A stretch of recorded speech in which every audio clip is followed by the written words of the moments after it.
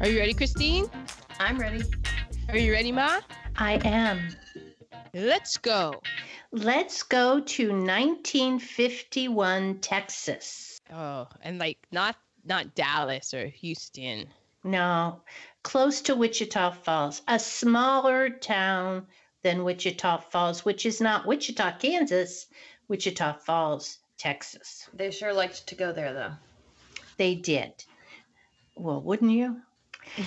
High school seniors and best friends Sonny and Dwayne live in a dying Texas town.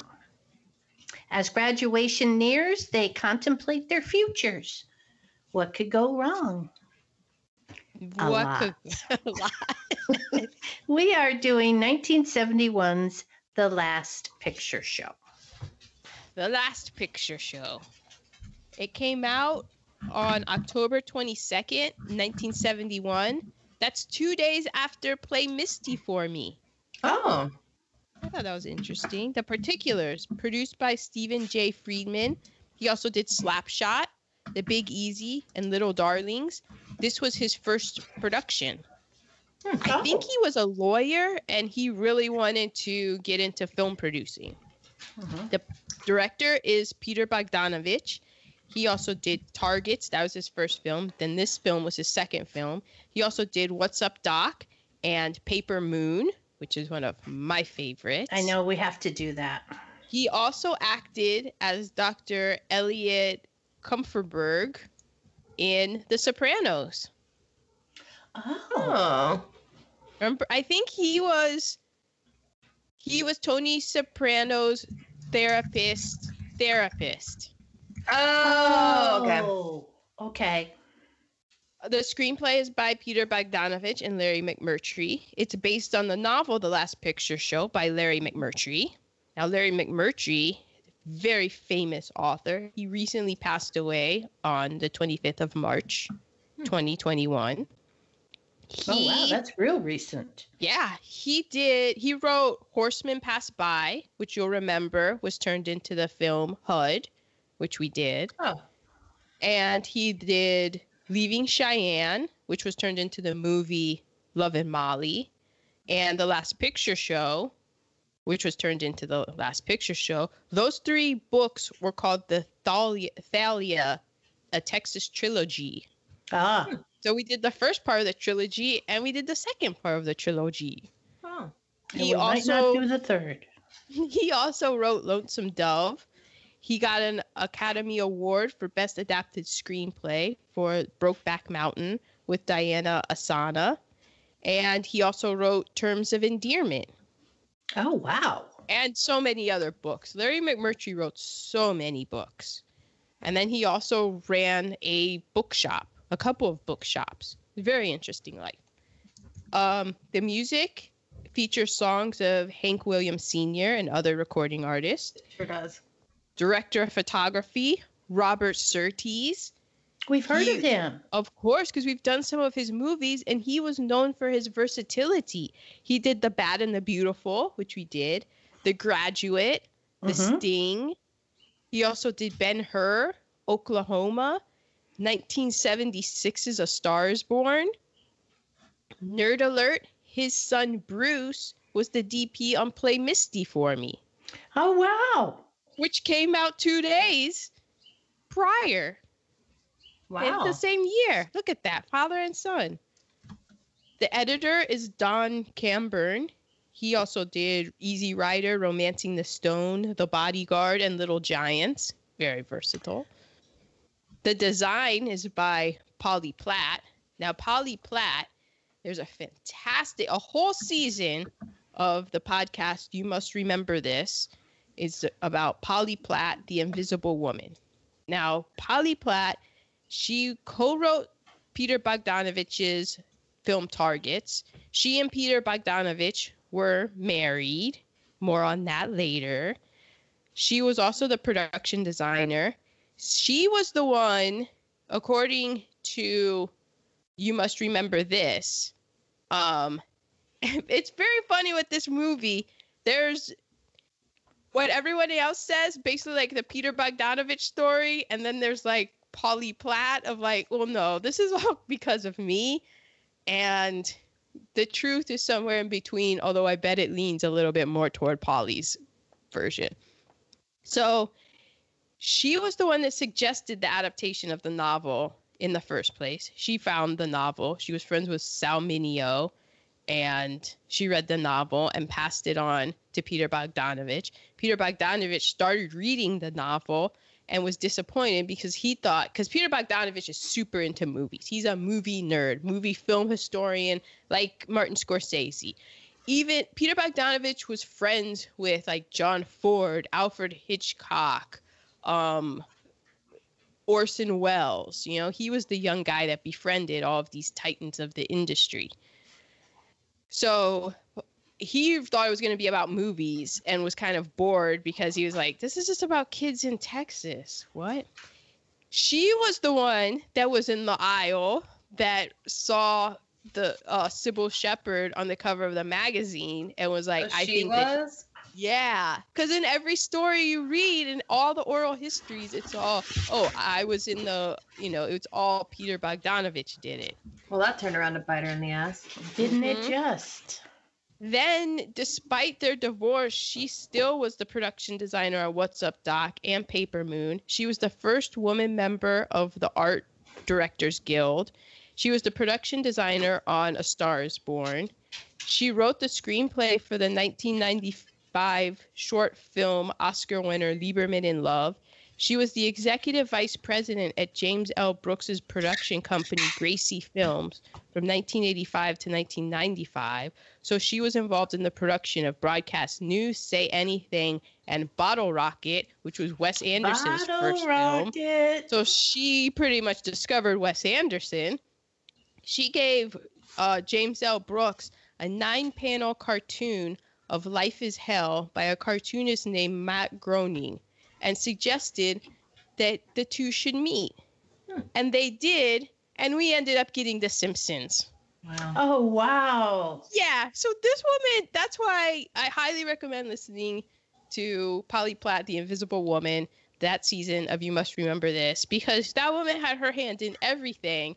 But if you go in and read any oral histories about The Last Picture Show or a bunch of stuff, not the only time you'll hear about Polly Platt is, well, she was married to Peter Bogdanovich, and we'll get into what happened to that later. Yeah. Starring Timothy Bottoms as Sonny Crawford. He was in Johnny Got His Gun, The Paper Chase, and That's My Bush, which was a pre-9/11 2001 sitcom about President Bush. Oh. Yeah, he was also in the sequel to The Last Picture Show called Texasville. There was a sequel. Yeah, like everybody's pretty much in the sequel. Right? Oh, yeah, there was a sequel, and they all got reunited to do it together. Yeah. James Bridges as Dwayne Jackson. You know, he's the dude. You said James, Lebowski. but it was Jeff. I mean Jeff. Jeff Okay. Bridges as Dwayne Jackson in The Big Lebowski. He's also in The Fabulous Baker Boys, True Grit, and Crazy Heart. Was this wasn't his first film? I don't think so, because remember his dad was Lloyd Bridges and his older brother was Beau Bridges. And so I think this was probably his first big time role, but I don't think it was his first feature film. Okay. I think he showed up in a lot of different things, but I could be wrong. Okay. Sybil Shepherd as J.C. Farrow. She was in The Taxi Driver, The Heartbreak Kid, the television shows Moonlighting, and Sybil. Sybil was where I first met Christine Baranski. Yes. Like, this woman's hilarious. Yes. Ben Johnson as Sam the Lion. He was born on Osage Indian Reservation and is of Irish and Cherokee descent. Wow. Mm-hmm. He was also in Rio Grande, Shane, The Wild Bunch, and Radio Flyer. In real life, he was also in the Pro Rodeo Hall of Fame, because he was in a bunch of John Wayne films and cowboy films. Right. But he was also like the real deal, bona fide cowboy. Right? Yeah, I think that he was like driving horses to Los Angeles to be in the movies. Like Damn. that's his job. And they were like, hey, you want to be a stunt man and like help us with all this kind of stuff? And he was like, sure. So that's how he got into it. Cloris Leachman as Ruth Popper. Yeah, young Cloris Leachman. Well, 40-year-old. Yeah. She was in Butch Cassidy and the Sundance Kid, Young Frankenstein, The Mary Tyler Moore Show, Phyllis. She won an Oscar, Golden Globe, British Academy Film Award, Daytime Emmy Award. She won 8 Primetime Emmy Awards and had 22 Emmy nominations. Yeah. What an illustrious career. She recently passed away as well. She was also on Dancing with the Stars. Mm-hmm. She was like 94 when she passed away. Yeah. I would say that, you know, it's not as severe, but I would say that, like, well, I don't know, you all tell me. I would propose that she is like the white lady version of Cicely Tyson until her like very later years, because she was like 40 something in this movie. Right. In 71. Yeah. Yeah. And I thought she looked fantastic. Yeah. So I'm like, oh, look at that. Ellen Burstyn as Lois Farrow. She was indeed. I kept seeing that face, and I'm like, you are a famous actress.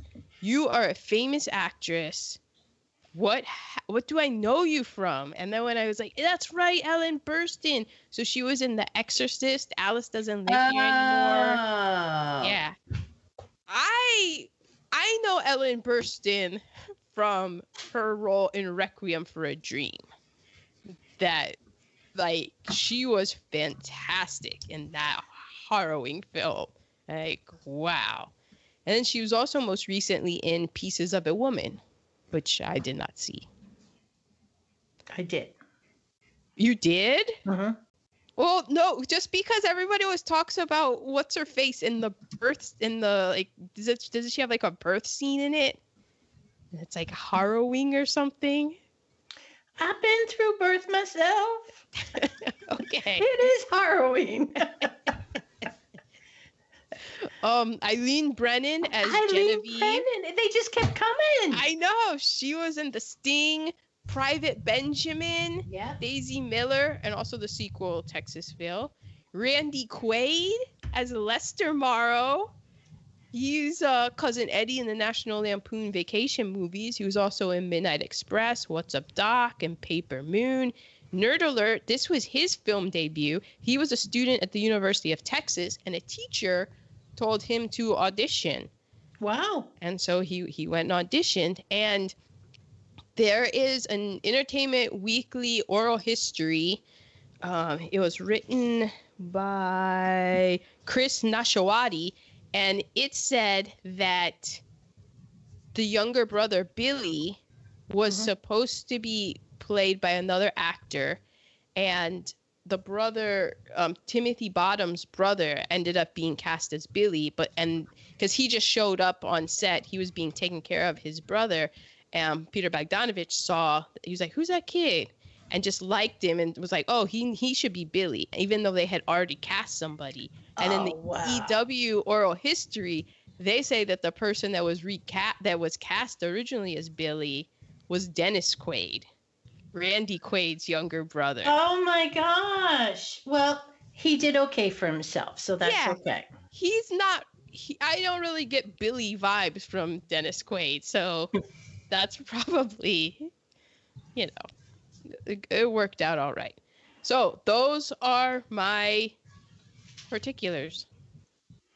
Okay, I'm going to start with a Victor Hugo quote from Les Miserables. Oh. Okay. I don't have a moo-moo. I mean a kimono. Kimono. Well, I did read yesterday the Mary L. Trump PhD book, Too Much and Never Enough, about, you know, how my family created the world's most dangerous man. And this is how she starts the book. If the soul is left in darkness, sins will be committed. The guilty one is not the one who commits the sin, but the one who causes the darkness.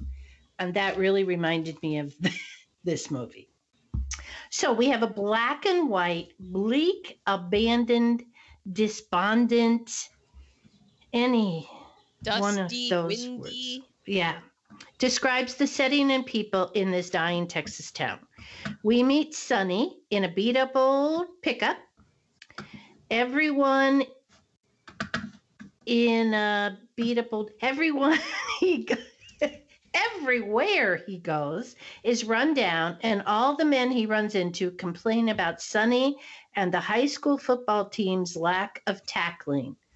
Yeah, we know all about that, but not in Texas. They had a losing season. More on that later. Sonny and Dwayne are best friends. Dwayne's girlfriend is JC, the only pretty thing in the town, except her mama. Her mama's pretty too. Sonny and his girlfriend, not Dwayne and JC, but Sonny and his girlfriend, go to the movies, and she announces it's their first year anniversary. He could not be less interested. We've been going steady for a year tonight. And he says, really, it seems like a lot longer. They break up that night. Then in PE class. Because he basically realizes there was some, it made me laugh out loud, some exchange, and he basically breaks up with her because, she's not pretty. He's like, I don't have to put up, basically. In his mind, he's kind of a bitch too. Yeah, she was. He was like, you're not pretty enough to be this bitchy. Yes. And she was like, why didn't you get me anything for our anniversary? Mm-hmm. And he's like, I'm here. And he was like, well, and then she was like, you can get laid when we get married. Yes. And he was like, I don't know. Yeah, I'm not waiting that long. Nuh-uh. And, you're not worth waiting for. So, and I'm not just talking about her looks. I'm talking about her personality. Yeah. Okay. So, in PE class, the coach, who is the football coach and the basketball coach, who's spitting into a styrofoam cup, which just gags me, asks Sonny to skip civics class to take his wife to the doctor. Okay. Yeah, what? Then we meet JC's mom, who knows that if she marries Dwayne, her life will be as boring as the mom's life has been. Everybody appears to be exhausted, but accepting their lives and not able or willing to change their circumstances, taking their distractions where they can. I'm done. Wow, nice. How'd I do, Christine? Great. I mean, I'm a little disappointed. You didn't go into much detail. I was waiting for. Don't worry, I'm going to go into detail and tasty nuggets, and it's going to be very uncomfortable. Oh. So we are to nerd alerts. No, we're not. We're to Power of Cast. Oh, I'm POC. sorry. We are. POC and Power of Cast. Yes. All right. There are no actual people of color. Mm-mm. Correct. But there is slander. Yes, Ma? Well, I thought that in the John Wayne movie that was showing, that there were people from Mexico. Oh, I didn't. There were a few probably cowboys pay attention to the movies that were showing. like 3 with a question mark, I felt like. Yeah, that would go into, I think, into the Power of Cast, because that movie was Red River. Yes. And that goes into, man, Exterminate All Brutes just kind of rewired my brain, and I'm just like, oh, look at this propaganda. Yeah, exactly. But yeah, so that there is slander. There was they said something badly about Mexican people and Asian people, although they didn't say Asian, they said yellow. So I have that quote and quotable. Okay. So does anybody else have any for any of the POCs? Because I got cast. Okay. Cast. I have cast as well. Go ahead. I don't have any. Well, the only one that I wrote was there was a scene where I think it was Sam was talking about how he used when he owned the land, but I was like, but did you own the land first? Good one. Good point. My power of cast is how beautiful people are treated better in life. Yes. I hear. I don't know, Teeny, you want to let us in on? I wouldn't know.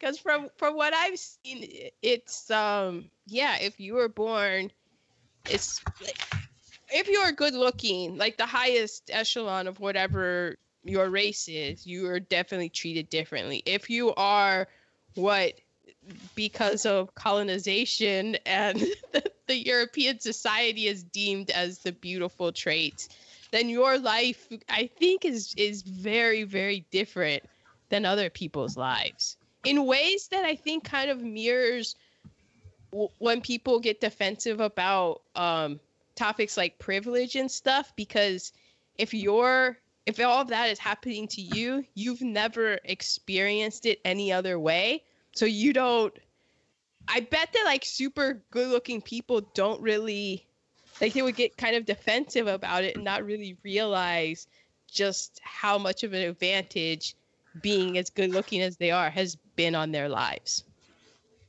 Because it's something that that us down are like, oh wow, you really don't see how your life has been affected by this and how people treat you differently. Any other cast? Yeah, well, I think like you specifically because about like JC, well, she's also rich, and she's rich for the town. Yeah, but I think she's pretty. I mean, she's going off to like I thought that the town that she could have, that her parents had different houses because her dad owned the oil rig. I know. So why move to a nicer area or Wichita Falls? I mean, maybe that's the thing of her father was from there and he owns it, and so maybe he wants to be the kind of owner that is around, and maybe he wants his daughter to at least have some sort of small town values. I don't know. Like I think he was totally removed, but there's somebody richer than her in town. Yeah, but is that are they in the same town, or did she have to go to another town? Oh, that could be. You know? Yeah. There's all of that. Well, she was in a cast there because she was a rung lower than he. Oh, how like Sonny and Dwayne, how they're in a different cast because they're pretty much raising themselves. And then what do they have to look forward to? And Dwayne ends up having to go off to war because he has really no options. And then my final one is the movie cast system, about how Polly Platt, comes up with, like, she was basically a partner with Peter Bogdanovich. Mm-hmm. I think it's interesting that her title on this was design, because production design, anything that you see on a film set, movies, that was placed there for a reason. That was, somebody went and picked out that lamp and put it there. They picked out that table and they put it there. But, because she was a woman in the industry and, her husband's the director, she put a lot of it into this because he wasn't really that interested in it being a movie. And she was the one that really pushed it and was like, no, you look at it from a different way. In the podcast, the character explains it as, he didn't have any insight into this is a small Texas town. What do I know about it? And Polly Platt was like, well, remember when you were in high school and you said that you couldn't get any girls? No girls would like you. This is about guys and trying to get girls to like them. It's just within this small town, and kind of put it into a way that made him realize that, oh, this is cool.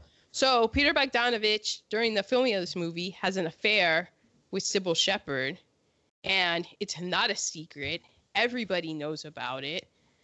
And Polly Platt had just given birth to, I think, their second daughter. And she's stuck in this situation.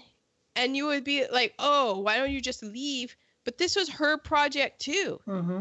She's putting in she was doing the location scouting. A lot of when I was watching this movie, a lot of what I liked about it I'm like, oh man, that's all like Polly Platt. I bet she was the one that, and because she went for realism, she did their clothes. She even did and designed Sybil Shepherd's wardrobe and hair and makeup. Wow. Yeah, and so this is this big time professional thing, and yet she didn't put any poison in any of the zippers or anything. none of it. She didn't burn his letters. None of it. And if it wasn't for me listening to that podcast, I would have thought, wow, look at Peter Bogdanovich. Just look at what he did in the second movie and all of this stuff. And she's just pretty much, the Invisible Woman, because she was a woman. Somebody made the point where she found the book. She pitched the book to the production company. She pitched it to the director, who was her husband. That's all stuff that producers do. And she doesn't have a producing credit on the film. Right. Well, now we are to Nerd Alert. And I have one.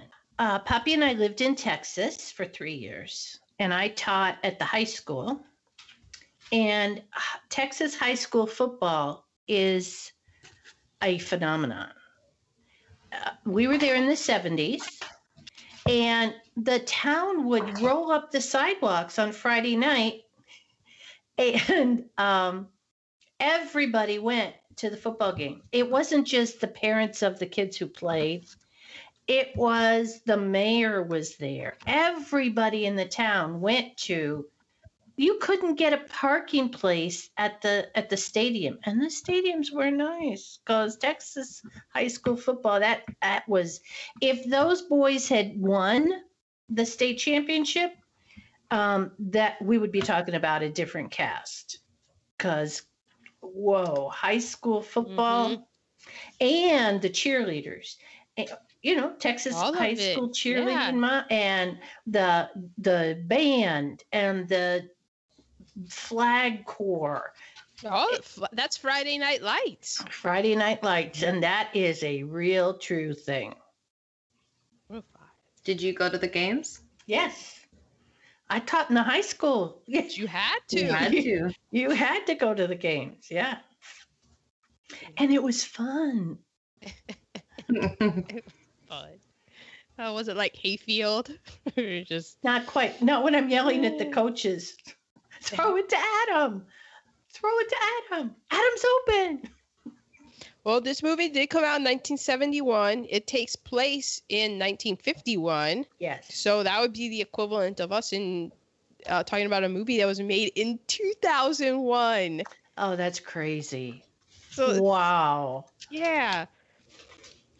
It came out in October 1971. So remember, cigarettes were banned. Satchel Paige was the first Negro player voted into the Baseball Hall of Fame. We had the fight night with George Frazier beat Muhammad Ali in 15 rounds. We had the Richard Nixon declares war on drugs. The 26th Amendment, so that the voting age was lowered from 21 to 18. Gloria Steinem made her address to women in America, basically saying, like, we're talking about humanism here, people. It's great. And then we had in 1971 in Camden, so they call it the 1971 Camden riot, but I don't know. Riot is kind of like rubbed me the wrong way. So I looked up the definition of riot, and that is a violent disturbance of the peace by a crowd. So let me tell you what happened. Yeah. And so Camden, New Jersey police beat to death Rafael Rodriguez Gonzalez, who was a Puerto Rican motorist. And the people took to the streets because none of the officers were charged in his death. They were Does this sound familiar? Yeah, this was 1971. They were eventually charged with battery, and then eventually they were charged with murder, and then eventually they were acquitted. 50 years ago. The whole reason that the people took to the streets is because nothing was happening to the officers. So I have a problem with riot because that means a violent disturbance of the peace by a crowd. But the peace had already been disturbed, and it wasn't by the crowd. So maybe I looked up rebellion, and rebellion is the action or process of resisting authority, control, or convention. Mm-hmm. So maybe it's the Camden Rebellion. Right. And that's what happened. So I think now whenever I kind of see riot, that I'm going to replace it with rebellion. In my head. Because if it's people reacting to other people, like who disturbed the peace? It was the officers who beat to death a man, a motorist. Right. How about police officers stop killing people? Stop killing citizens. Especially people of color, which would just be nice, but that's how things have been set up, and a lot of people don't want to recognize that. The top box office grosses: number 5, Diamonds Are Forever. Number 4 was Summer of 42. French Connection was 3. Billy Jack 2. Number 1 was Fiddler on the Roof. The Oscar nominations. Man, people flocked to Fiddler on the Roof. We're gonna have to do it. It was number 1 for. It's 71. a musical. We're gonna have a musical month. We Best Picture nominations were Nicholas and Alexandra, The Last Picture Show, Fiddler on the Roof, A Clockwork Orange, and the winner was The French Connection. I'm so surprised. A Clockwork Orange, which we did before Christine. Mm-hmm. Wow, that was a movie. That one took me out. That one was. Yeah, that took us both out. We were just like, this is A Clockwork Orange? What? Yeah. Remember, it made me re-question, like, anytime I saw that poster on anybody's wall. I'm like, Yes. oh. Yes. Oh. Yes. Christine, any nerd alerts? Nope. All righty. So we are to reheatables. Negatives first. I feel like I have a long list of negatives. As do I, but go for it, Christine. The first one I wrote was blaming her, and I don't know why I wrote that, but I feel like that could be applied to like 18 different scenarios in this movie. So I'll stick with it. Mm-hmm. And I wrote this under negative because I was a little bit confused at first.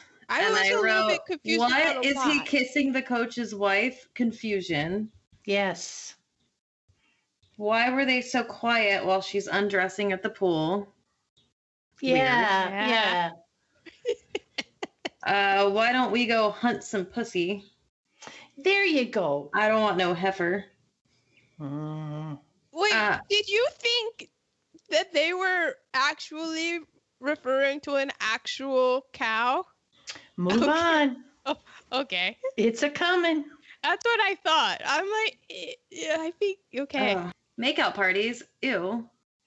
So weird. Yeah, I was never invited. I mean, just like, well, it's like such a weird concept. You're just going to sit in a room and make out while your friend makes out like 5 feet next to you? That's so gross. And the guys are cutting the eyes at to watch the hot girl making out while they're kissing somebody else. Yeah. Heard the phrase "grab her by the pussy." Yes, we have. Literally, yeah. Wow, I saw it. I wrote pedophilia. Yes. Mm-hmm. And then my last in this long line of things is they couldn't come up with a better story for Sam the Lion, where she's like, I came up with that name, Sam the Lion. One day it just came to me. Like, Yeah. Don't worry, don't leave it out. If you don't have a story, just leave it out. Yeah. I assumed he was a Leo. And I was like, oh, that's just what gets left unsaid. Look at her. Why would she go? She's like, oh, finds out his birthday's August. And it's like, you're a Leo. You're Sam I'm the sure Lion. that was it. I'm sure he didn't roar when they were making Mad Passionate Love. Oh. Yeah. Those are my negatives. So, Erin, are you ready for your negative reheatables? Yes. Okay. All right. The whole scene with Billy and the sex worker. The whole Billy and the sex worker, which I'm. You think I'm it's sure bad now? We're on that. I had so many questions in this movie. I think that was one of the reasons I was riveted by it. It just held my attention. Yeah, me too. I had no idea what was coming next. Exactly. Who are Billy's parents? I don't think I thought maybe it was Sam the lion, but Mm-mm. then I don't think so. I think he was just looking after him. Yeah, I feel like. And who were Billy's parents? That's what I was saying. Who were Billy's parents? That's what I meant to say. Did you say that or did you say Sonny? I heard Sonny. I heard Billy. Billy. But then also, She said Billy, okay? thank you, Titi. Well, who were Sonny's parents? Where were they? Well, we saw his dad in the super awkward scene when he's at the Christmas party, and his dad comes up to him. Oh, And- yeah, because he had a drinking problem. Yeah, and that was the only time we ever saw him, and he was just like, "Oh, hey, Dad," and he's like, "Hey, Billy or Sonny." Yeah, because yeah. Yeah. So, the coach telling his student to skip school and take his wife to the doctor. Yes. I didn't know that. I do remember that there's the scene when we see the coach that he slaps a kid on Yes. his bottom, but Yes. it seemed like he did it in a really kind of coach way. And so I didn't know if I was supposed to read more into that. It was only until I read the synopsis on Wikipedia that they said that the coach was a closeted homosexual. And that's why he wasn't around. Yeah. Because I Oh. kept thinking that his wife was dying, that she had the Yes. cancer, and that's Yes. and he was checked out, and that's why he wanted Sonny to take his wife to the doctor because he didn't want to deal with any of that stuff. Great. So when she's still alive and kicking, I keep waiting for the other shoe to drop with the woman, with Cloris Leachman, to give her, "I'm a lady, I know when to say goodbye," to do her whole fried green tomato scene. It doesn't happen. I was like, oh. So then I didn't understand why Ruth would tell Sonny that if the coach ever found out about Sonny, that the coach would shoot them both. Because I'm like, well, coach is never around.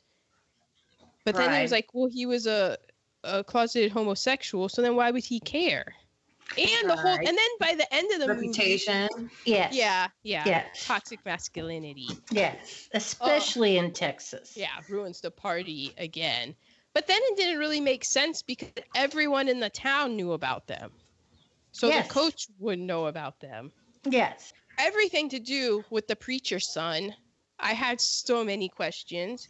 From the very first time when we see him with the coach and he's running weird and the coach is making fun of him, Yeah. then why did Sam leave him $1,000 in his will? Mm. Why did he kidnap the little girl?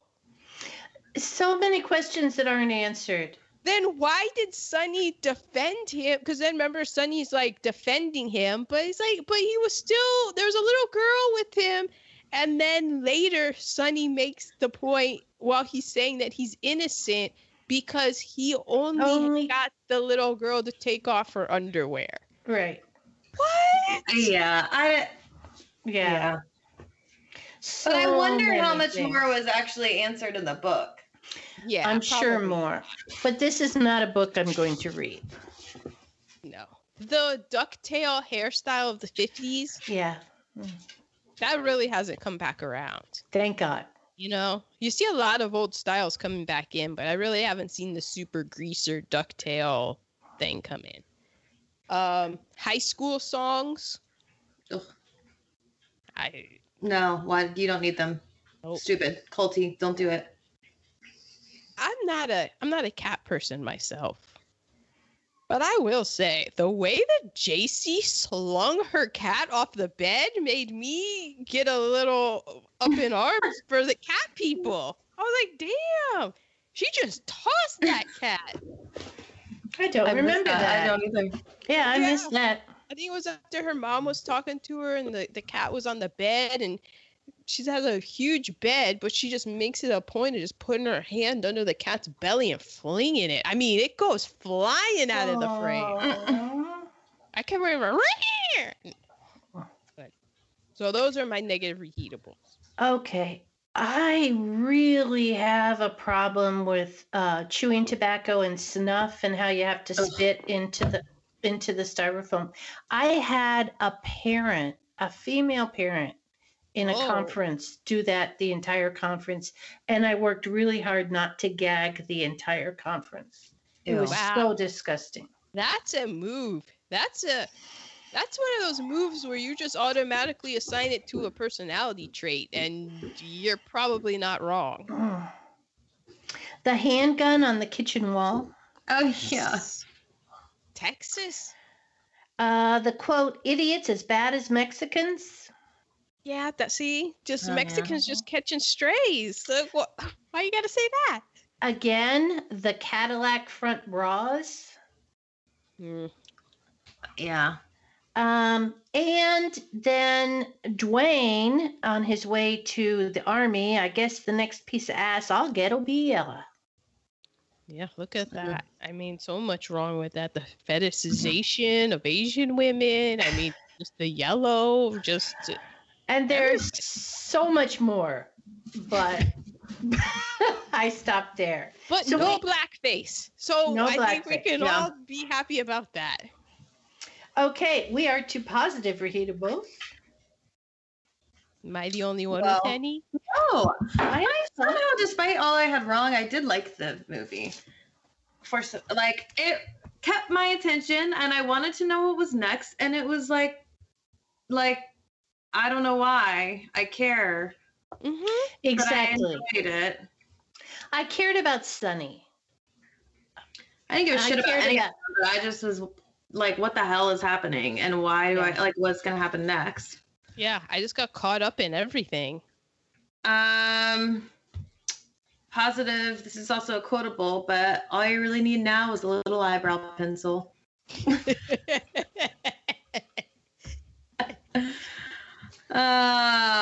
Made note of that myself. Thank you, Christy. I almost wrote this in negative, but I switched it to positive when JC was who's her original boyfriend, the poor one, Dwayne. Dwayne. and she's trying to get out of going to hang it, and she's like, well, my mom said that I have to go to this swim party with Lester, and I love that she blamed her mom because I totally remember being like, my mom said I could. I'm sorry, my mom said I can't. My mom said I can't do that. You just blame everything on your mom. Yeah. I wish that still worked. Wait, it doesn't? You can blame it on your mother-in-law now. My mother-in-law said I Yeah, can't. sorry, go I can't out. come out tonight. My mother-in-law said no. I just probably shouldn't say. I just made Adam blame something on Adam the other day. I cleared it with him before I did. Playing Oh. pool Mm. I Yeah. have that as well. and And holding the pool stick the right way. What was she doing? Flirting. yeah, Well, that's true. yeah. There's another thing that involved a pool table, but I won't get into that. Well, there was that. Erin, your positives? The cinematography, Yeah. I just loved, and then that also dovetails into with the production design. I mean, it really just put me in the place. It did. Oh, I was yes. completely just how dusty everything was And flat. flat. Yep. It really was. That Exactly. was Texas. That was Texas. And their clothing, I felt that everything that Sonny wore was, they did just, how he was poor and stuff. And I loved how hard it was for him to get his cowboy boots off. Because those Yes. aren't easy to get off. yeah, just all of that. I don't think that I've had mezcal. What? I went to, because this is a good reheatable, because before things got really bad, I would go down to Mexico. I've done the weekend Mexico trips, and my friend he had lived there for a little while, there was always that they would get the tourists. It was these gigantic plastic, they looked like bees, like I don't know, it was almost like a gallon jug, and it was clear, and my friend was like, do not drink that, because you could get 2 of them for like $3, which Oh, is that's your not- first Yeah. clue. But of course, some of my friends that they went down the first time, they were like, "You what?"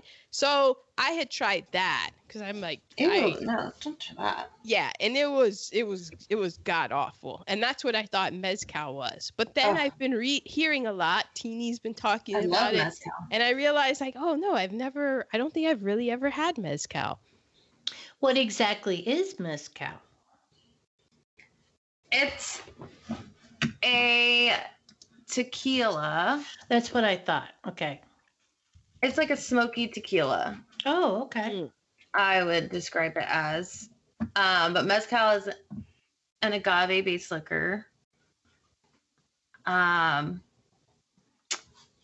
Yeah, and I would say technically mezcal is cooked inside earthen pits that are lined with lava rocks and filled with wood and charcoal before being distilled in clay pots. Okay. And tequila is produced by steaming the agave inside industrial ovens before being distilled 2 or 3 times in copper pots. Oh, okay. Ah, interesting. Yeah, so color me intrigued. Collier's magazine. The father was Lois's husband. Was like sleepy in front of the TV, and I think he had opened a Collier's magazine. Oh. And how many films have we done, especially in the 30s, like before the 50s, and it was based on a short story that appeared in Collier's magazine. Oh. I was like, oh, look at that. It's probably got a great short story in it. Dr. Pepper. Yeah. Well, I'm a fan of Dr. Pepper, and I haven't had Dr. Pepper in over a year. I also liked that scene where he like sits down to take the Dr. Pepper and she's like, you can leave if you want, and he like half stood up, and she's like, and he just like stayed hovering for a minute. That's so awkward. And then she just starts crying. Yeah. And I thought Yeah. that's when she's gonna tell him she's got the big C. I know. But it was no. either breast or ovarian, I was sure. You know what? In my mind, it was nothing but ovarian. Mm-hmm. Because of the doctor, the coach, how he was like, her female stuff. And I was like, oh, she's got that. But no, apparently there was nothing wrong with her. I don't know. Well, I have more on that. Okay. Roughnecks. As soon as I heard Roughnecks, I thought of the MC Light hit Roughnecks, and then the whole rest of the movie, anytime somebody said Roughneck, I thought, gotta who? Gotta what? Gotta get a Roughneck. And then I had to look up what Roughneck was, because I learned what Roughneck was, at least what I thought it was, from MC Light. But then I was like, wait a second, there's no people of color in this film, Mm-hmm. and they're saying Roughneck. What is a roughneck? So a roughneck is a person whose occupation is hard manual labor. Ah. And So in that case, like roughnecks, it was usually oil rig workers. Right, They were right. considered roughnecks. Which was hard, hot, sweaty Mhm. work Yep. with very little return. I had Sybil Shepherd's eyebrows, since I'm very conscious of eyebrows Mhm. now. The eyebrow connoisseur. And Sybil Shepherd saying, I can't stand to be tickled. Oh yeah, yeah. I had That's the you. pool hall. And then I had the three femme fatales, Ellen Bernstein, Cloris Leachman, and Eileen Brennan. I mean, they were fantastic. Mm-hmm. Okay, so we are to quotables. I have a good amount of quotables, actually. You're rich and you're miserable, so I sure don't want to be like you. Mm-hmm. Yeah, because no young woman wants to be like their mother at that certain age. I know. Excuse me. Well, I mean, yeah, me too. No, I don't dance much. thank you. Yeah, that's you. Just too. have to at my wedding. Is being married always that miserable? Nah, not really. About 80%, I guess. And she said, well, put your clothes on. You think I just want to sit around and look at you naked? Yes. Have a little drink of bourbon. It'll pick you up. Yeah, that's the truth. Yeah. Well done. Erin? I have, because being crazy about a woman like her is always the right thing to do. Yeah. Not so much. And then another one is that made me laugh so hard. He comes in, he goes, "This is Sam the Lion I'm talking about. Chicken, fry me a steak and try to use some meat this time." I like Sam the Lion a lot. Oh, and then my last one was, "Everything's flat and empty here." And I'm like, yeah, that's Texas. Yeah. Okay. You didn't even have the decency to wash his face. Yeah. Oh, yeah. So am I, honey. It's kind of an itchy age. Who said that? The mom. Lois? Her mom. Yeah, Yeah. Lois. Yeah, she was great. Oh, she was so good. Yeah. Okay. So LVP. Well, I wrote a couple things down while I was watching those boys. Jimmy Sue for raping Billy. But then the overall thing I wrote is objectifying women. Yes. Yeah. And those boys were all assholes. Yeah. And the women, that's all they had. I mean, if you were good enough looking to be objectified, you were lucky. Oh, toxic masculinity spoils the party again. I have Spitting in a Styrofoam Cup as my runner-up because it's so disgusting. But my all-time is anybody who's taking advantage of anyone who is different in any, cognitively, physically, emotionally. When the boys were having their fun by having Billy go in with the sex worker, I think what they did is completely wrong. But I think if I'm putting myself in the boys' shoes, they didn't realize, and that's just how wrong they are, that they didn't even realize what they were doing was wrong. And then I feel like Sonny realized it, but nobody else. He only realized it when he saw Sam's reaction to it. Yeah. It was when he saw Sam's reaction to it that he realized what he had done wrong. So all those boys, they were all these high school students who all they're thinking about is sex. And so, of course, they have this kid that's with him. And the only thing that they want to do is grab women by their pussies. And here's this kid in Billy, and that's their biggest gift that they can give to him. Because they're like, he's going to die a virgin. Not on our watch. And it's just, it just makes it even more cringy. I think the fact that they thought that they were doing something doing him a favor. Him. Yeah. Yeah, I would like to think that. I had a little girl in my class who happened to have Down syndrome. And she had the best, oh my gosh, she had the best sense of humor. She was so much fun. And this was in first grade. And a little boy really became good friends with her and would do play dates and everybody was like, isn't that great that he really, in fact, he said to his mother one time, I wish she was my sister and not my real sister. Damn. But I came into the cafeteria one day and all the kids were laughing because she was eating out of the garbage. And he had encouraged her to do that. So was it? Yeah, I mean, I went off. Well, I went off on that kid. So was it because he felt like he needed to do something to separate himself from her because kids were saying, oh, you're best friends with her? Or was it, I have this relationship with her and I can make her do anything I want? And that was how I interpreted Oh, that it. he's a little sociopath? Yeah. So it could be either one of those, but he got Or- punished as if he had.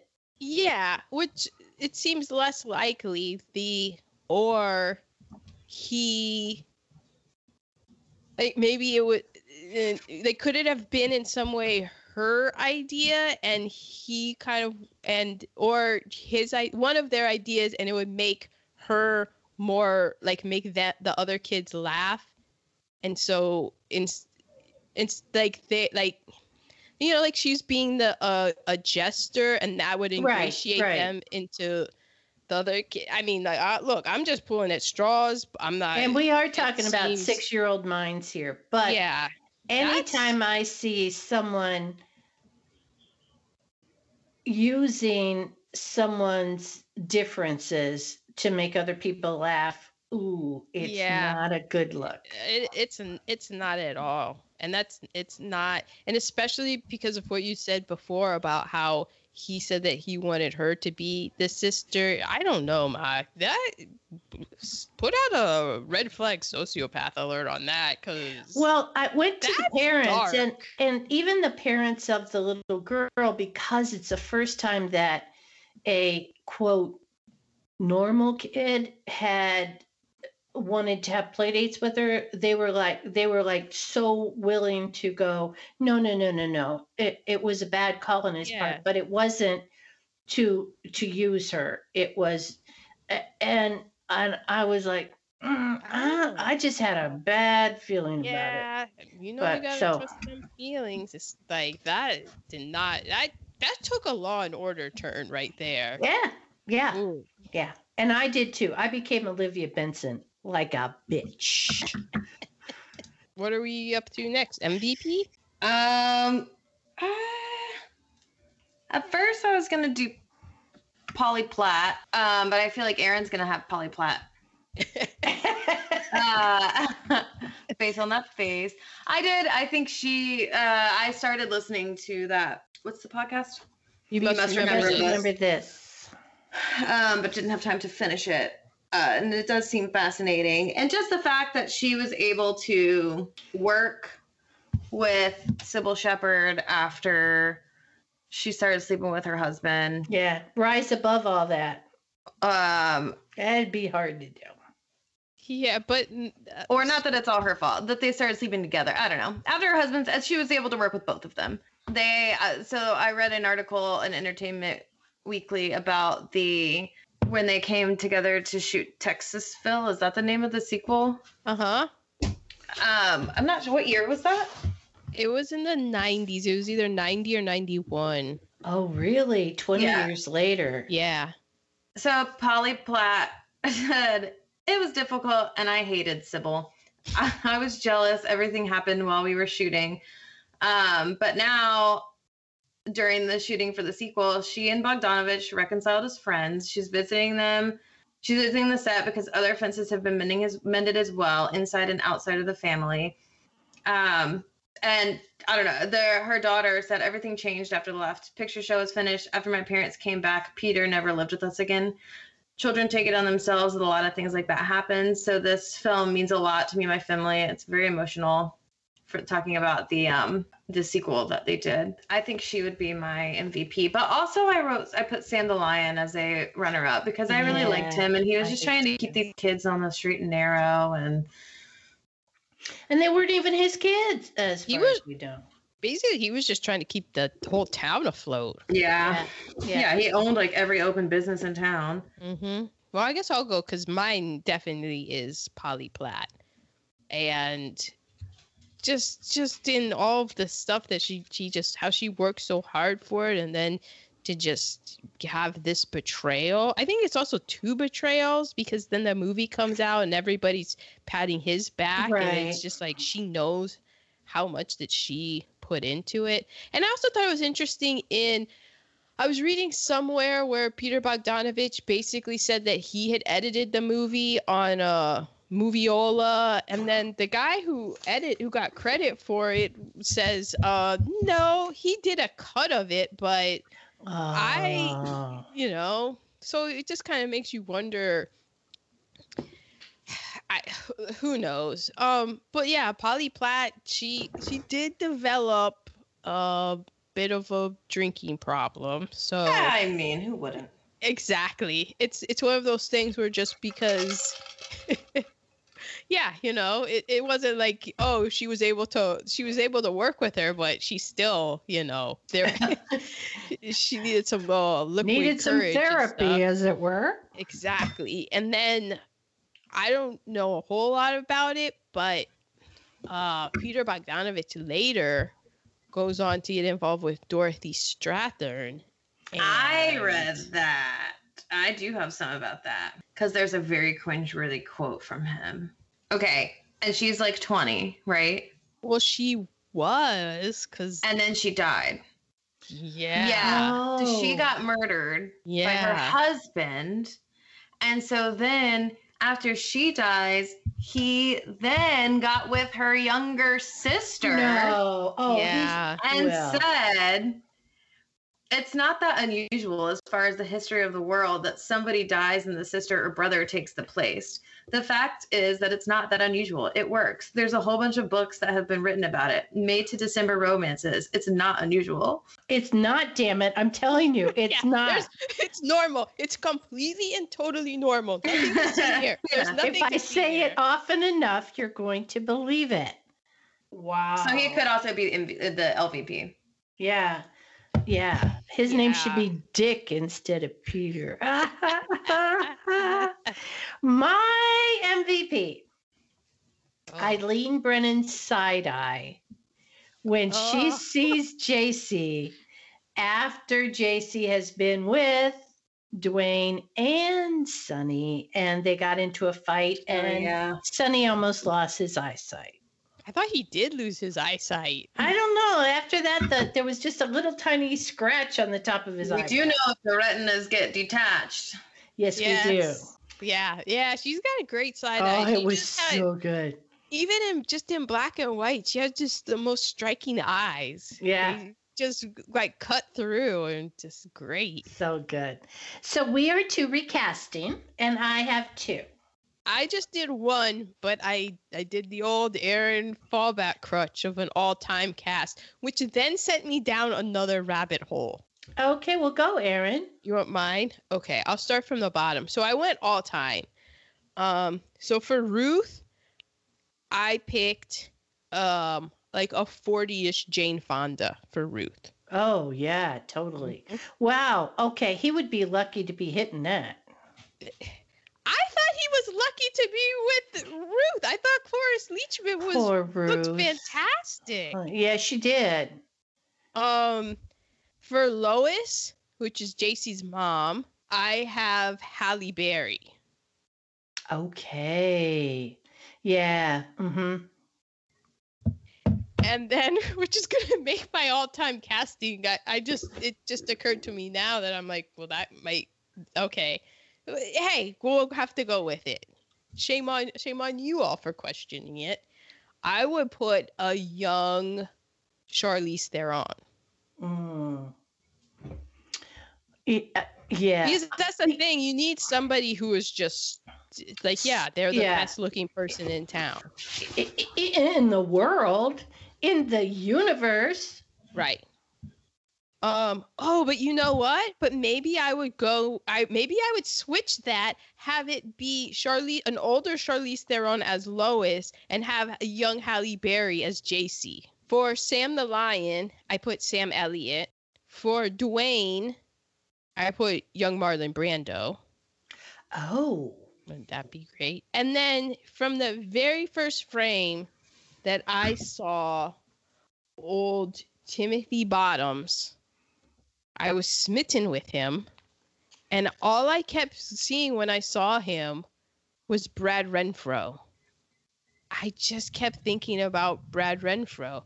Now, Brad Renfro remember he was the child actor that blew us all away in The Client? Mm-hmm. Mm-hmm.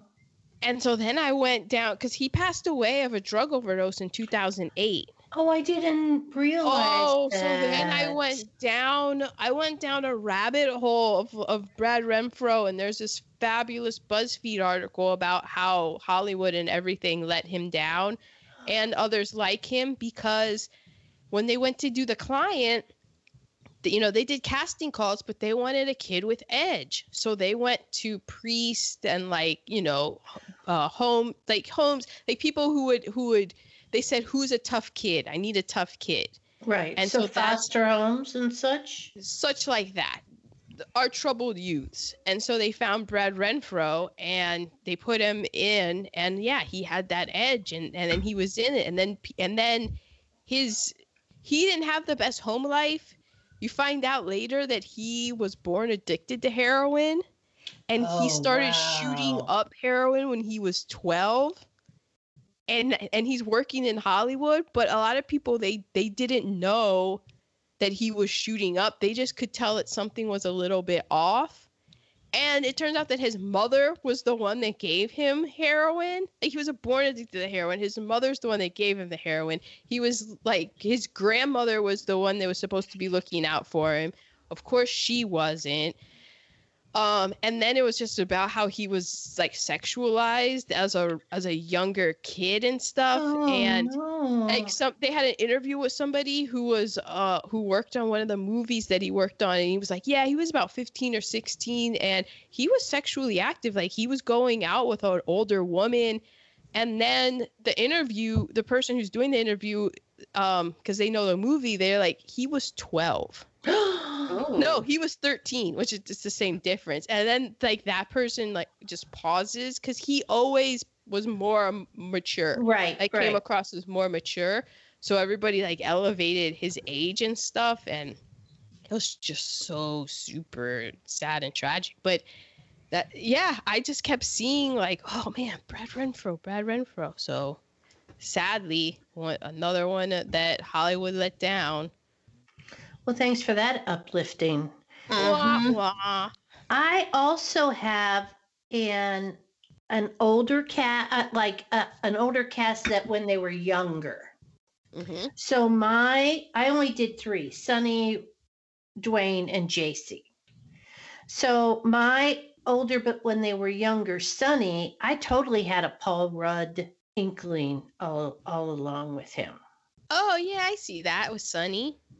So Dwayne would be my Brad Pitt. Oh yeah, he would be a good Dwayne. And JC was Julia Roberts. Okay. Okay, but damn. no, I think I did not agree. I don't know.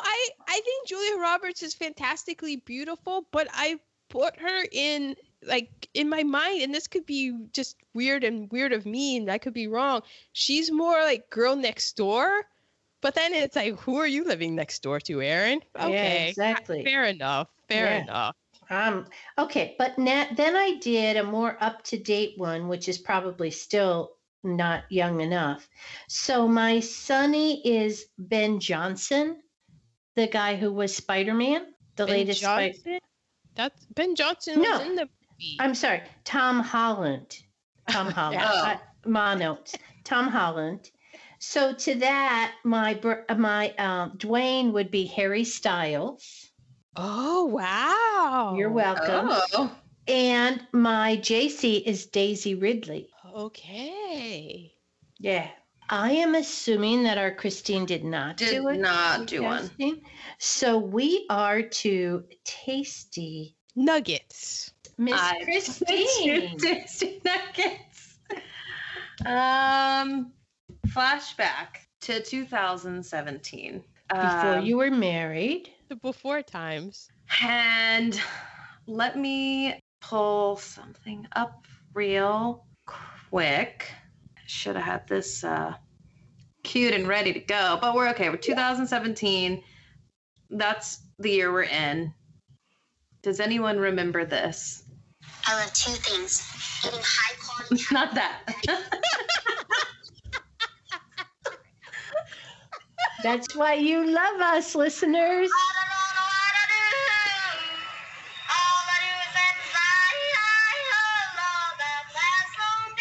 Do you guys remember this little kid that went viral for yodeling in Walmart? I remember the yodeler. I do not. I remember. Yeah, tangibly. Okay, well, he went viral for yodeling in a Walmart, and his name is, I wrote down Mason Crosby, but that's the Packers player. His name is Mason Ramsey. And Adam and I were sitting there watching, that part of the movie was on, and I was like, what is that? And I was like, that song played like 4 times in the movie. Uh-huh. Hank Williams, I believe it's Lovesick Blues. Could be. Anyway, so he's the Walmart yodeling kid, and that video has 79 million views on YouTube in the past 3 years. And after he went viral, like he went on the Ellen show, she booked him a show at the Grand Ole Opry. Wow. And I'm pretty sure he performed at Coachella, and he has a single out now. Oh my gosh. But it was perfect because they asked like why he yodeled at the Walmart, and he told Ellen that's the only store they got, so where else would you go? It's this or nothing. Yeah, I just couldn't get it. And then that song was stuck in my head the past 24 hours. Oh, Well, I don't know what to do. And my other tasty nugget, I wrote down Sybil Shepherd tits. Oh, Here we go. Okay, this person's last name is Chason. Did you cover that person that worked on the movie? Okay, well, it was their job to find a photo double for Sybil for the nude swimming party scene, and somebody that was shaped like she was. And Peter wanted the double to have, I'm quoting this. mm-hmm. Tits that looked as much like Sybil's as possible. But Sybil wouldn't allow a photograph or anything and wouldn't let me to see them. So then she tries to describe to me in words what her tits look like. And they took a tape measure and measured and everything. And I went out looking for girls to double her. And I have to say it was not an unpleasant task. I went to the talent agencies in Dallas, and they didn't blink an eye. They brought girls in, and, the girls would take off their tops and show their breasts. I wouldn't do the tape measuring myself. We had a woman there, like a nurse, which I was very surprised by, actually. I am too. But ultimately, if you look at how that scene was shot, it would have been extremely difficult to pull it off. Peter was able to talk Sybil into actually showing her breasts in the film and stripping down entirely, although you don't see anything below the waist. Yeah. Actually, it wasn't Peter that talked her into it. Sybil Shepherd went to Cloris Leachman, Yeah. Elaine, like 3 women, Eileen, and Ellen Burstyn. Right. And they were like, normally I wouldn't, but for this movie, I would. Like in this movie, yes. Do it. Because it was a really quick shot. And Bogdanov, was it? Did we linger? I thought that Actually, shit took forever. We lingered in her underwear, I guess. I was able to mentally note 2 things. The most obvious was that I said in my head, wow, I guess her boobs don't sweat underneath because they don't touch. And then I remember hear something about, pencil test. And I was the pencil test. I think from I hit puberty and then I could stick up a whole 12 pack just right up there nicely. No, and they would your just mother say, could, but you couldn't. I could do 24 Ticonderogas. I was just like, wow, there's just no double, they're just there. It's just, I guess that's perky. That's what people Perky is pointing up instead of pointing to just the ground where the gravity is taking you. Hey, Sir Isaac Newton right here on full display. And then I should say I'm reading this in Texas Monthly, which is often referenced by our friends at Exactly Right Podcasting Network. Isn't that where they? Yeah. Okay. Texas Monthly is a very renowned publication. But so Bogdanovich said that the nude scenes were nervous making, all of them. I didn't really want to shoot it that way, and the producers really wanted it that way. And now I don't know what to believe about what he says, but I reluctantly did it. I was uncomfortable with it, but we did it. We had a lot of trouble finding an indoor swimming pool for that one scene. We just couldn't find one anywhere in Archer City or Wichita Falls. Finally, someone found one of those little kind of health spas in Wichita Falls, and we rented it. and we needed some kids who wouldn't mind getting stripped for the scene. So we found some who agreed to do it, and I thought, it was just going to be very delicate. All these kids, they come out buck naked and they didn't give a shit.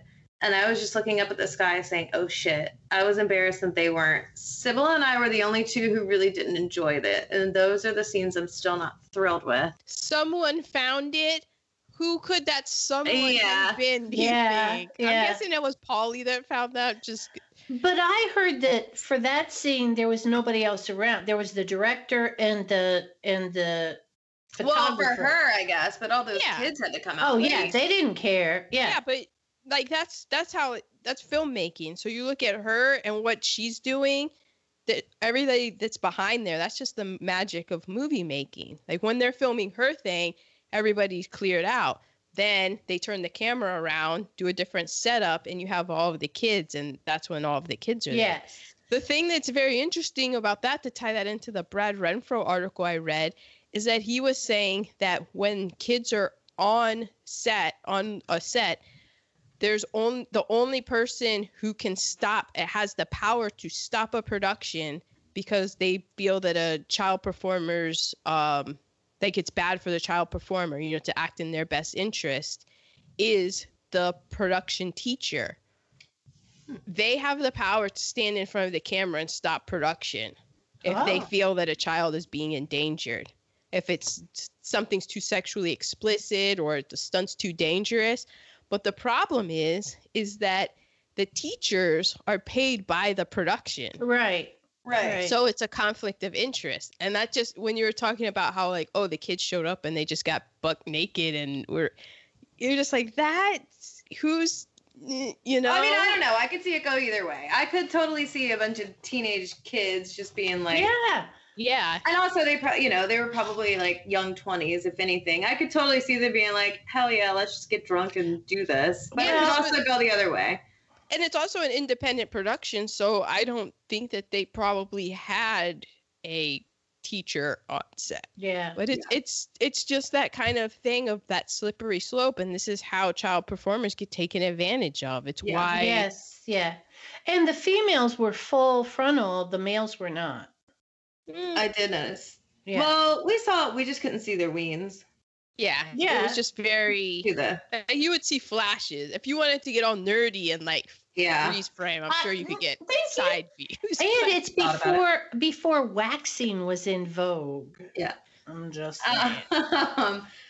I'm sorry I have so much about the nude scenes, but so Sybil Shepherd did at first, she did say that like those scenes are uncomfortable, but then later on, like when it came time to do the sequel, she was like, but God, I look great. I would leave it all in there. She was like, I looked good. She did. And that's what she said. If you're gonna do a nude scene, do it when you're 20. Yes, exactly. Not when you're 40. Leachman, what's her first name? Cloris. So that sounds awkward to film. When she first slept with Sunny, she said the three of us got in the room, this tiny little bedroom together, Peter, Timothy, and I, and the first thing out of anybody's mouth was Timothy saying, I ain't taking my clothes off for this scene. So starting with that, we began to figure out how to do it, and each of us would go to a separate corner and undress down to our underwear, and then we would get into the bed, but we wouldn't take off our underwear.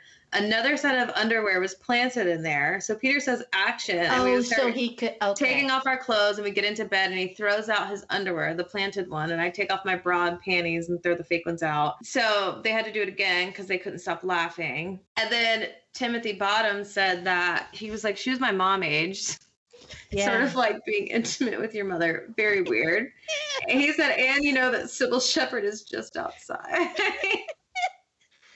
Acting is so awkward. That would be so awkward. Just so awkward. Like, oh.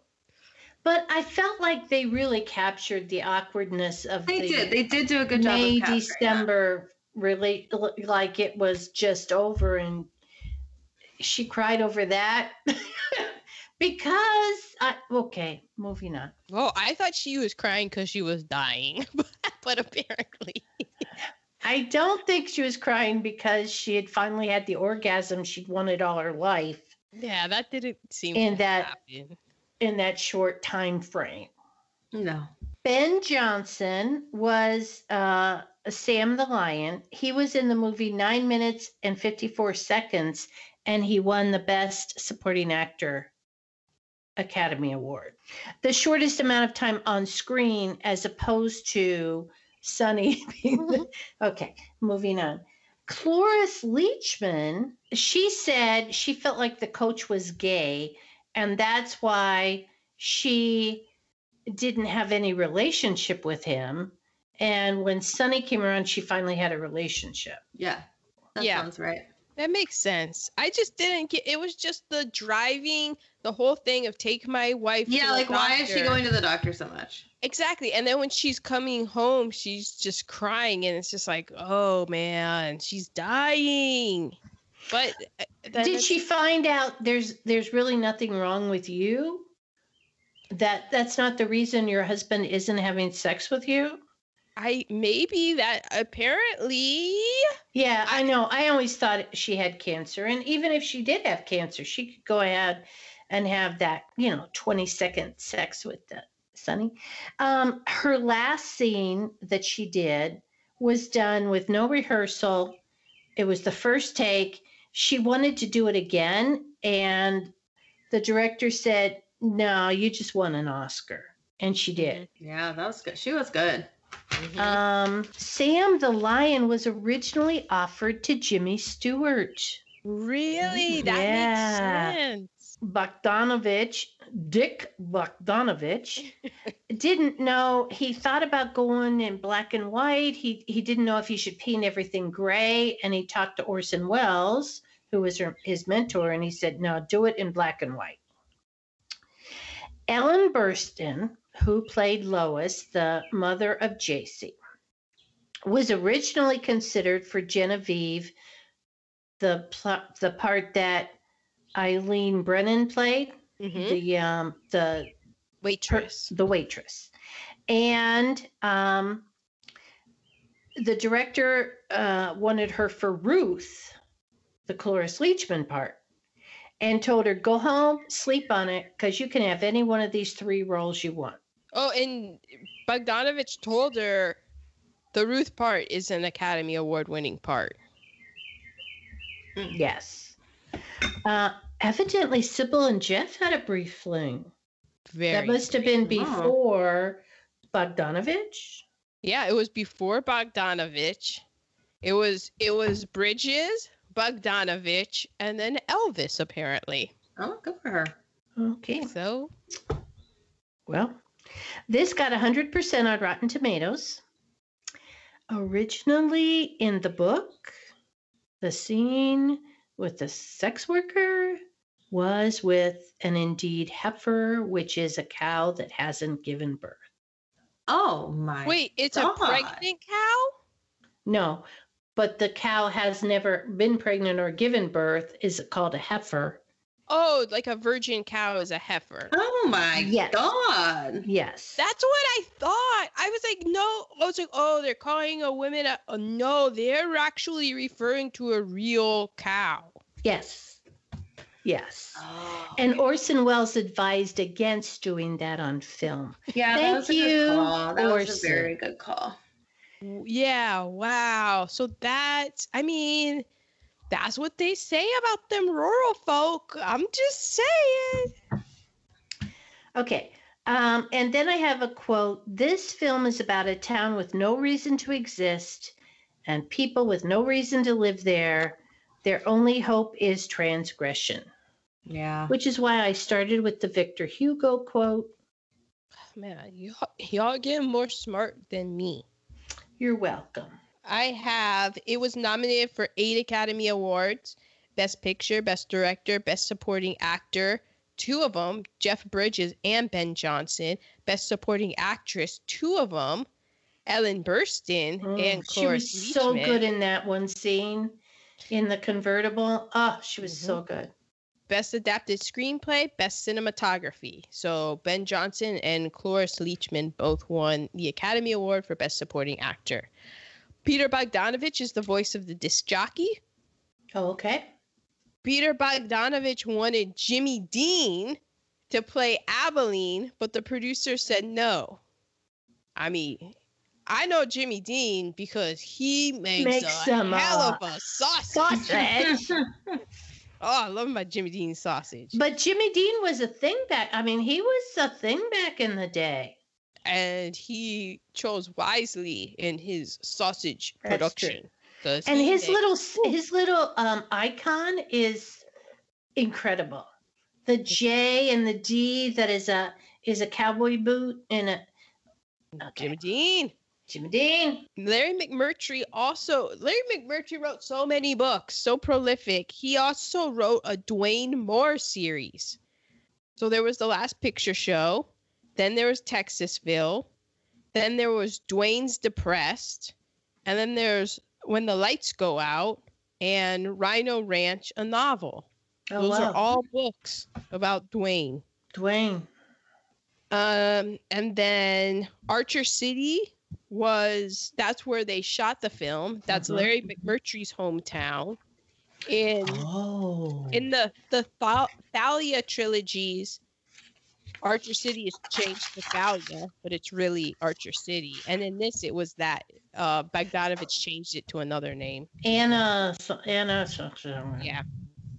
The Last Picture Show is John Wayne's Red River. That's Yes. what plays last.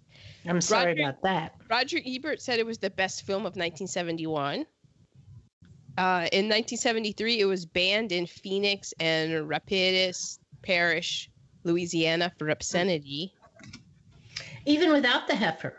Yeah. In 1992, it was re-edited, and it was the director's cut. So what we watched was the director's cut. I did watch the director's cut, yeah. Yeah, because the original cut is 100. The original cut is less than, because the original cut, Columbia put on a limit of 119 minutes. So it had to be less than 2 hours long. Love that. I know you do. But in 1992, they had the director's cut, and now you can't hardly find the theatrical cut anywhere. Oh, okay. Unless you come across the VHS of it. But there's a lot of scenes, obviously, that were added, like JC and Abilene's sex scene, and there's so many other scenes that were elongated and added to it. And then this is stuff from You Must Remember This. They say that Orson Welles said that it should be shot in black and white, but You Must Remember This is that was Polly. Ah. They said that. So I already mentioned how she pitched the book to the studio. She pitched it to the director. She helped with the screenplay.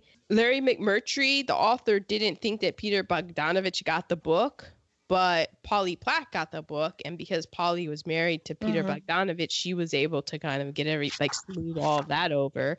She designed and built the set. She scouted the set. She did hair and makeup, which was a union no-no, but they didn't have the money to hire a union person. She said that it had to be filmed in black and white. She guided the look of the film, said that it should be realistic and not stylized, and that would make the film look timeless, which I agree, and that's one of the reasons I think it holds up. She said the actors should look like real people. And then because Orson Welles was such a big influence in Peter Bogdanovich's life, he sent the script, and Orson Welles called it dirty, said it was a dirty script. Oh. I guess maybe. I mean, apparently that script had cow fucking in it. So I'm gonna reserve judgment on Wells's part in that sense. And so Polly Platt kind of got really nervous because she was like, "Great, Peter Bogdanovich worships Orson Welles," and that was kind of how she talked him into getting it to be black and white. And Citizen Kane was in black and white. And then if you hear Peter Bogdanovich say it, he kind of finesses the point that he went to Orson Welles and said that he wanted the depth of field that Citizen Kane had. And Orson Welles was like, well, you can't get that in color. You got to shoot it in black and white. So it's just very interesting how the stories that come out. So, but because, Orson Welles was kind of down on the project, she could see that Peter Bogdanovich was getting down on the project and that maybe he was going to back out of it. And so she had to come in and say, hey, John Ford wouldn't like the scripts that Howard Hawks made, and vice versa. So she was able to do that Jedi mind trick. Ah, It was good like, job. oh, yeah. So that helped, and I believe those are my tasty nuggets. I mean, they're so. It's just a fascinating movie. It's a fascinating story behind the scenes, and I'm really glad I saw it because this is one of the highest movies from film school that I always remember hearing about, and everything that I hadn't seen. So I'm like, now I can, and I was riveted by it. Me too. Just yeah. So Alrighty then. Listeners, that is The Last Picture Show. So I thought maybe we should go in a different direction next week. oh, Maybe we should do a 1950s rom-com. 1950s rom-com. I have a guess. Roman Holiday. No, but I strongly thought about Roman Holiday.